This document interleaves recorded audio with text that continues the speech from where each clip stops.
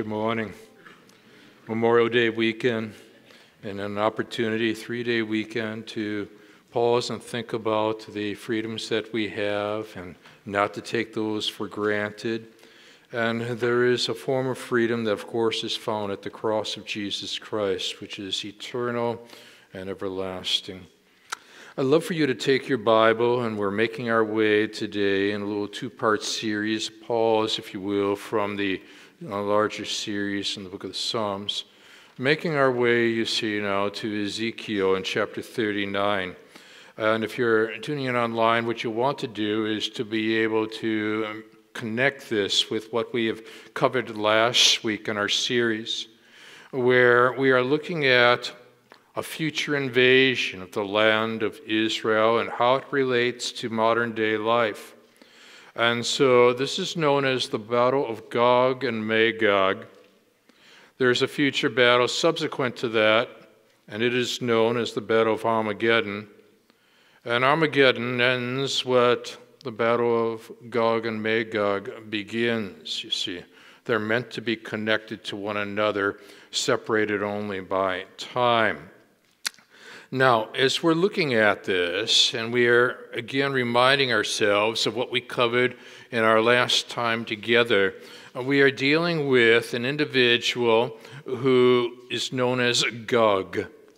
That's his title, not necessarily his name. So Gog carries with the idea of a czar or a Caesar, emperor, and the likes. And he's leading a coalition of roughly 7 nations that are going to make their way southward and attempt to take over the land of Israel. We're going to be exploring that and trying to understand that. Gog is a leader of a grouping of Magog, Rosh, Meshach, and Tubal, which would involve Russia and some of the former Soviet republics. And as we noted last week, furthermore, when we got to verse 5 of the 38th chapter, we saw that Persia was the first of those that joined the coalition, and Persia would be modern-day Iran. And Iran, of course, and those that are true Russians come from the same ethnic stock. So we tried to pull that all together to give us a better understanding of what we're looking at. This morning, what I'd love to do is to read from verse 1 down to verse 8 of the 39th chapter to give us a sense of where all this is taking us. And here now, you and I are told by Ezekiel, "And you, son of man, prophesy against Gog, and say, Thus says the Lord God, Behold, I am against you, O Gog, chief prince of Meshach and Tubal, and I will turn you about and drive you forward, and bring you up from the uttermost parts of the north." That's a key phrase. "And lead you against the mountains of Israel. And then I will strike your bow from your left hand, make your arrows drop out of your right hand, and you shall fall on the mountains of Israel, you and all your hordes, and the peoples who are with you. And I will give you to the birds of prey of every sort, and to the beasts of the field to be devoured. You shall fall in the open air, field rather, for I have spoken, declares the Lord God. I will send fire on Magog and on those who dwell securely in the coastlands, for they shall know that I am the Lord. And my holy name I will make known in the midst of my people Israel. And I will not let my holy name be profaned anymore. And the nations shall know that I am the Lord, the Holy One in Israel. And behold, it is coming. It will be brought about, declares the Lord God. That is the day of which I have spoken." So we're going to continue on with where we left off last week. And if you weren't here last week, you want to check it out online and get a sense of how all of this fits together, where past, present, and future converge here. And this story is extraordinary in the way it can relate to current events of today. Let's look to our Lord in prayer. So now, our Father, what we want to do is to open up our hearts to you. We open up your word before us. We want, Father, to be able to understand what it is that's timeless and apply it in a way that's timely. Want to understand how the past guides the future. And we're looking at an invasion of Israel, and all the prior invasions were but installments, perhaps some minor, all of which lead towards future installments like Gog and Magog, leading to a final installment, Armageddon, all of which involves connecting the dots and understanding how you are working over the course of time to achieve your purposes. Now, Father, as we normally do on Memorial Day weekends, we pause to consider battles in Scripture that have been described, fought, seeking where you're at in the midst of the battle. But at very personal levels, Father, there are people here in the prior service as well, those online, and they're fighting their own battles. And you're sovereign, you're supreme, you're Lord over all. So, Father, now as we take your word, we're asking that you will speak to us in a very profound way. Warm these hearts, engage these minds, and shape these wills. As again, our Father, we've come here to see Jesus, him only. I'm praying these things again now in Jesus' name. Amen.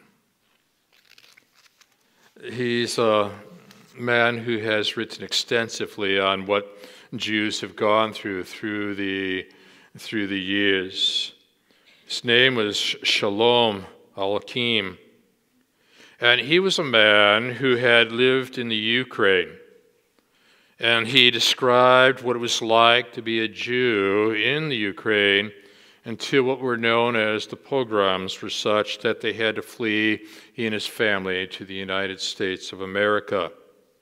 And he wrote a number of books that give us greater insight into the experience that Jews had in the Ukraine and in Russia, settings that are described as the shtels.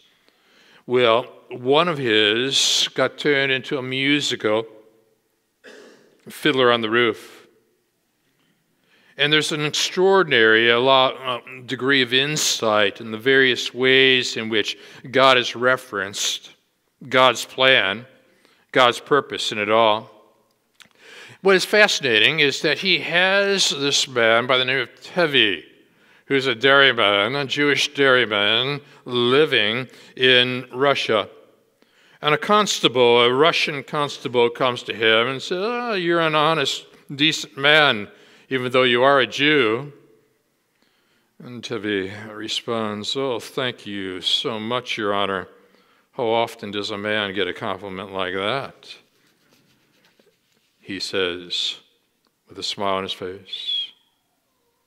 At another point in time, Tevi looks up into the skies. And sometimes I wonder, when it gets too quiet up there, if you're thinking, what kind of mischief can I play on my friend Tevi today? And then, of course, that classic. I know.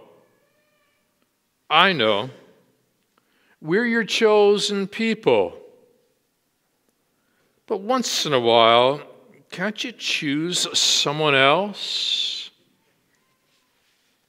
And then one that has extraordinary bearing upon what we're considering this morning. With Tevi is minding the land that he's working, and the constable approaches him representing the military of Russia.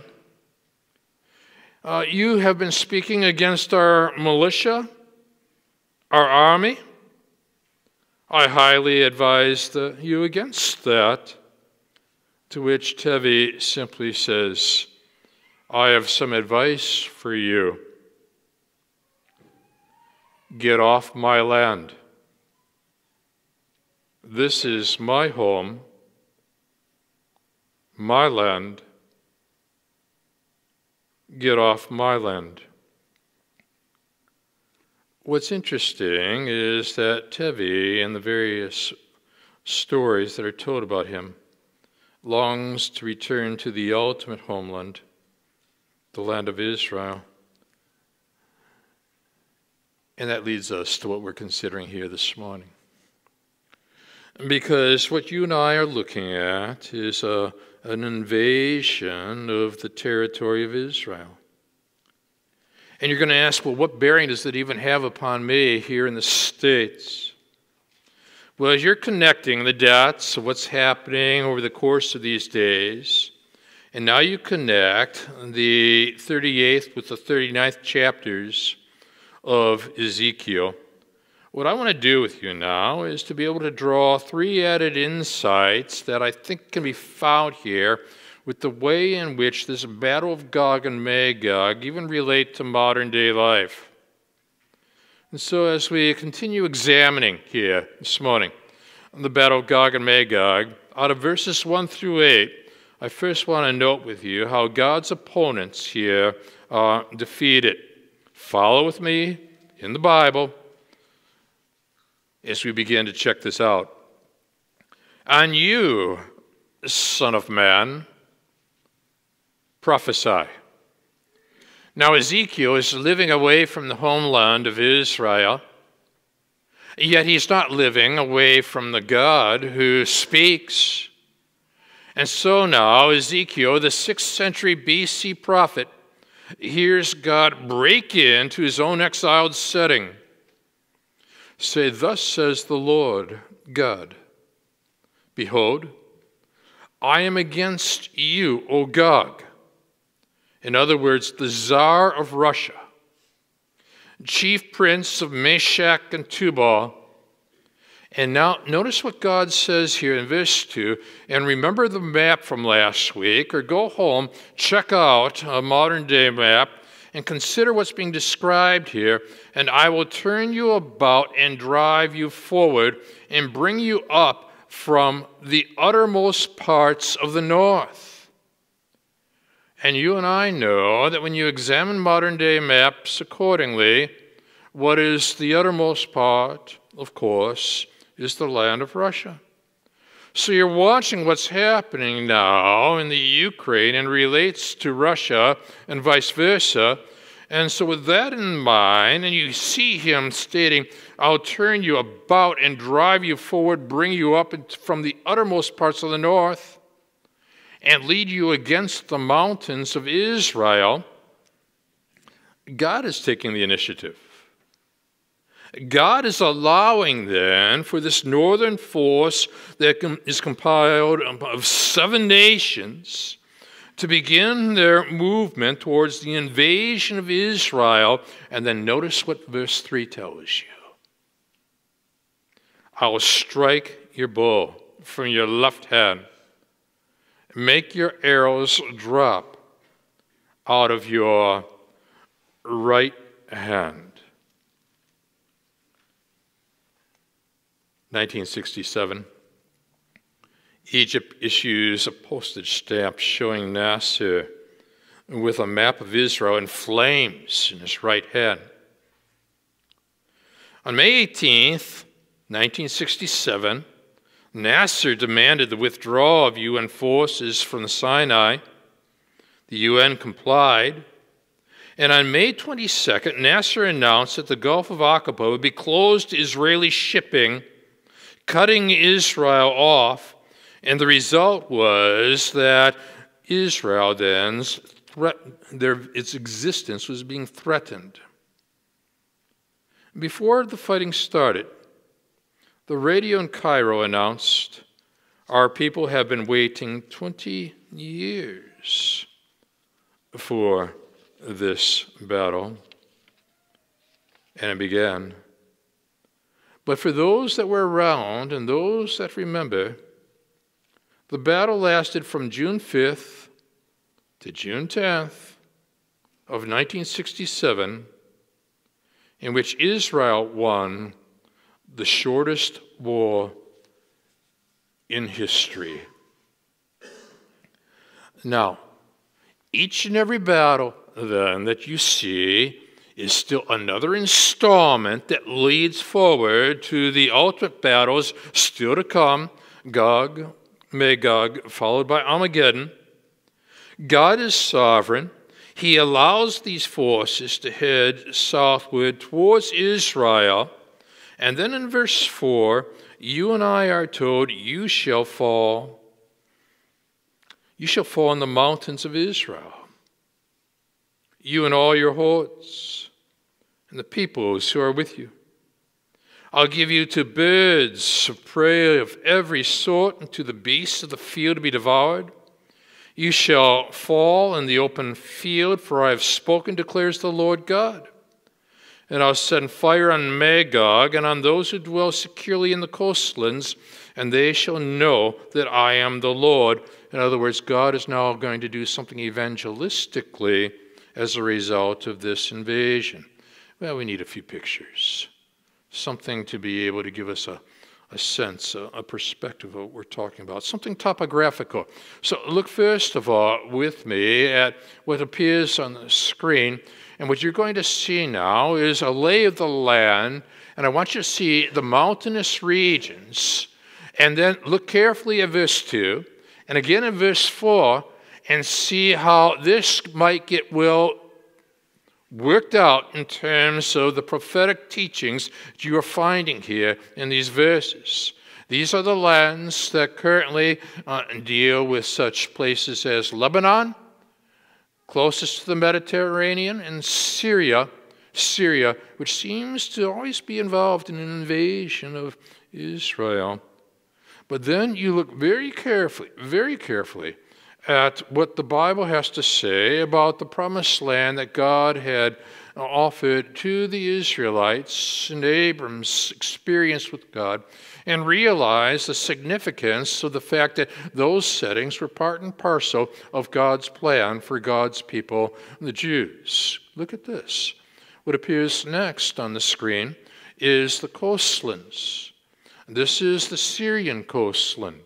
Compare that now to what God is saying, found in verse 6 at this point. I'll send fire on Magog and on those who dwell securely in the coastlands, and they shall know that I am the Lord. Now you've got your visuals. You're gaining a perspective. And notice now he begins to tie together the way in which he's involved in defeating this oppositional force in verses 7 and again in verse 8. And my holy name I will make known in the midst of the people Israel, which is critically important, you see, because right now Israel outside of Jerusalem is by and large either atheistic or agnostic. They need a heavy dose of evangelism, coming to the mindset and to the heart of one and all. My holy name I will make known in the midst of my people Israel, and I will not let my holy name be profaned anymore. And out of this then, there's this extraordinary missionary impact where it goes on to say, and the nations shall know that I am the Lord, the Holy One in Israel. Behold, it's coming. Be brought about, declares the Lord God. That's the day of which I have spoken. And you say, well, Gary, at this point then, what kind of impact can we have? What can be said to minister to people such as those that need to know Jesus Christ as Lord and Savior, but might find themselves opposed unto Israel? Mr. Rosenberg, Joe Rosenberg, writes, my wife and I had the privilege of attending the National Prayer Breakfast in Washington, D.C., a remarkable event with 4,000 guests from all over the U.S. and around the world. And what was most fascinating to me, most interesting, was the talk of the morning given by Tony Hall, congressman from Dayton, Ohio, appointed by the President to serve as the U.S. ambassador to the UN Food and Agriculture agencies based in Rome. Mr. Hall urged people of faith to not be shy about bringing faith to the office and letting it be known, be part of what they're all about. And then he described a trip he took to an Islamic country where he was greeted by the U.S. ambassador at the airport. Get this. Congressman Hall, said the unnamed ambassador from the U.S., I just want to remind you that you are now in a Muslim country. Please don't talk about religion, or it could really set back what we're trying to accomplish here. And Hall smiled. But when they arrived at the office of the king, so I can now imagine which Muslim nation this is, he was asked by the king why he had come to the country, and Mr. Hall then said, I would like to be your friend. I would like our countries to be friends. And I would like to invite you to the National Prayer Breakfast in the name of Jesus Christ. The U.S. ambassador went pale. But the king was excited, slapped his knee, and said, this is remarkable. You have come all this way to be my friend and to talk to me about Jesus? That's wonderful. My mother used to talk to me a lot about Jesus when I was a child. We should talk about Jesus more often. And then the king turned to the U.S. ambassador and said, and why don't you talk about Jesus? Oh, God has his ways. God has his ways of doing something rather surprising in the most unexpected settings, through the unexpected people, in the most unexpected ways, all of which is simply to bring glory to his name. Notice what he's doing with this invasion, both internally and externally. Internally, what he's doing now is capturing the attention of the Israelites, saying, I am your God who sent Jesus to die for your sins. And what is he saying to the nations externally? I'm sovereign. Look very carefully at the one I sent into this world, a Jew, who came to die for your sins.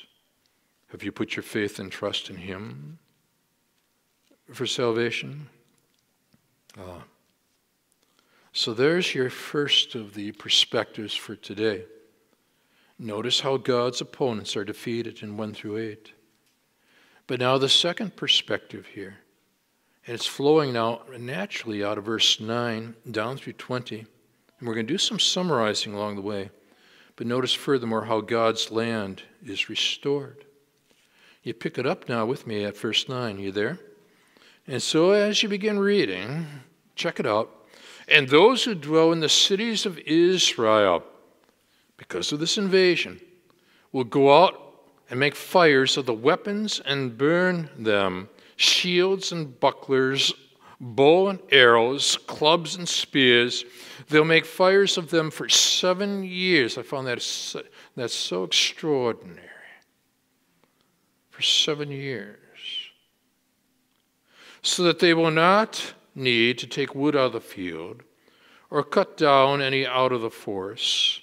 For they will make their fires of the weapons, and they'll seize the spoil of those who despoiled them and plunder those who plundered them, declares the Lord.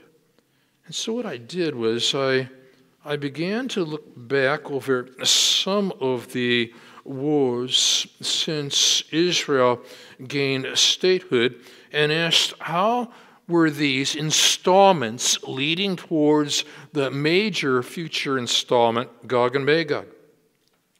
such as the War of 1948, where as soon as Israel had proclaimed its independence, it was attacked by Egypt, Jordan, Syria, Lebanon, Saudi Arabia, roughly 500,000 Jews in Israel, surrounded by over 40 million Arabs. And between February 24th to July 20th of 1949, several unsuccessful Arab invasions occurred until a ceasefire was administered. Check out the Battle of 1956. October, Egypt, Jordan, Syria signed an agreement placing their armies under Nasser's command. Big mistake. And then the War of 1967. I referenced it as the shortest war in history. All three confrontation states defeated. Israeli troops captured over $1 billion worth of Russian-supplied armaments.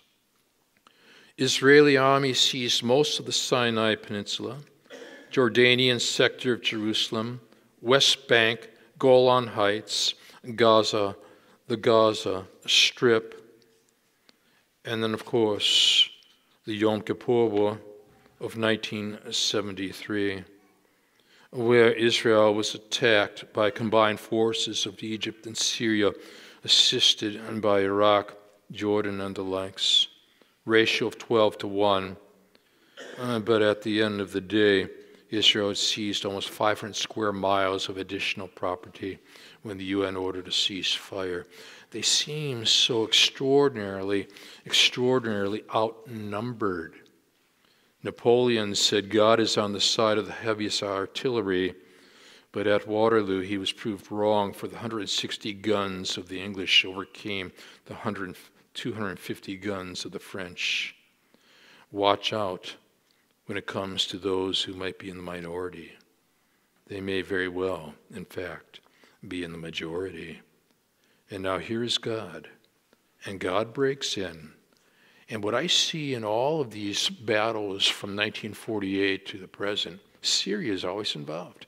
Yet didn't we show a picture of the coastlands? They thought that they were dwelling securely. Through it all, then, what you and I see is that God is claiming the very territories that he had promised to the Jews. And so now, you look very carefully at what we've just described here, and look, and look, and look. As for you, Son of Man, as for you, look very carefully at what I am doing here with regard to the people that I love, the people of Israel. And check out this scene after verse 16. A battle has occurred, and now the fields of Israel. At the end of verse 16, a picture appears on the screen that offers us an understanding. I'll read a few verses. Picture this land that appears. They will set apart men to travel through the land regularly, bury those travelers remaining on the face of the land so as to cleanse it. At the end of 7 months, they'll make their search. And then when these travel through the land and anyone sees a bone, then he shall set up a sign by it till the buriers have buried it in the valley of Magog. Hamanoah is the name of the city. Thus they shall cleanse the land. What God is doing at this point then is that he is securing the land that he had promised to Abram. You know, there is this scene in Genesis chapter 15. It is known as the covenant of the pieces, where the presence of God makes its way through an animal that had been cut in two. And what he was saying is that if I go back on my promise pertaining to this land, not only will the promise cease to exist, I will cease to exist. What happened to these animals would happen to me. But you see, God is eternal. Therefore, the promise is eternal.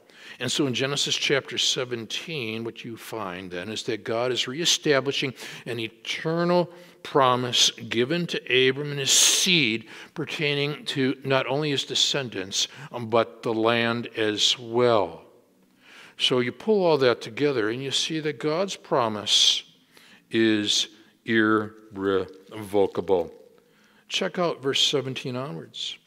As for you, son of man, thus says the Lord God, speak to the birds of every sort, to all the beasts of the field. Assemble, come, gather all around to the sacrificial feast that I'm preparing for you, a sacrificial feast on the mountains of Israel, and so on.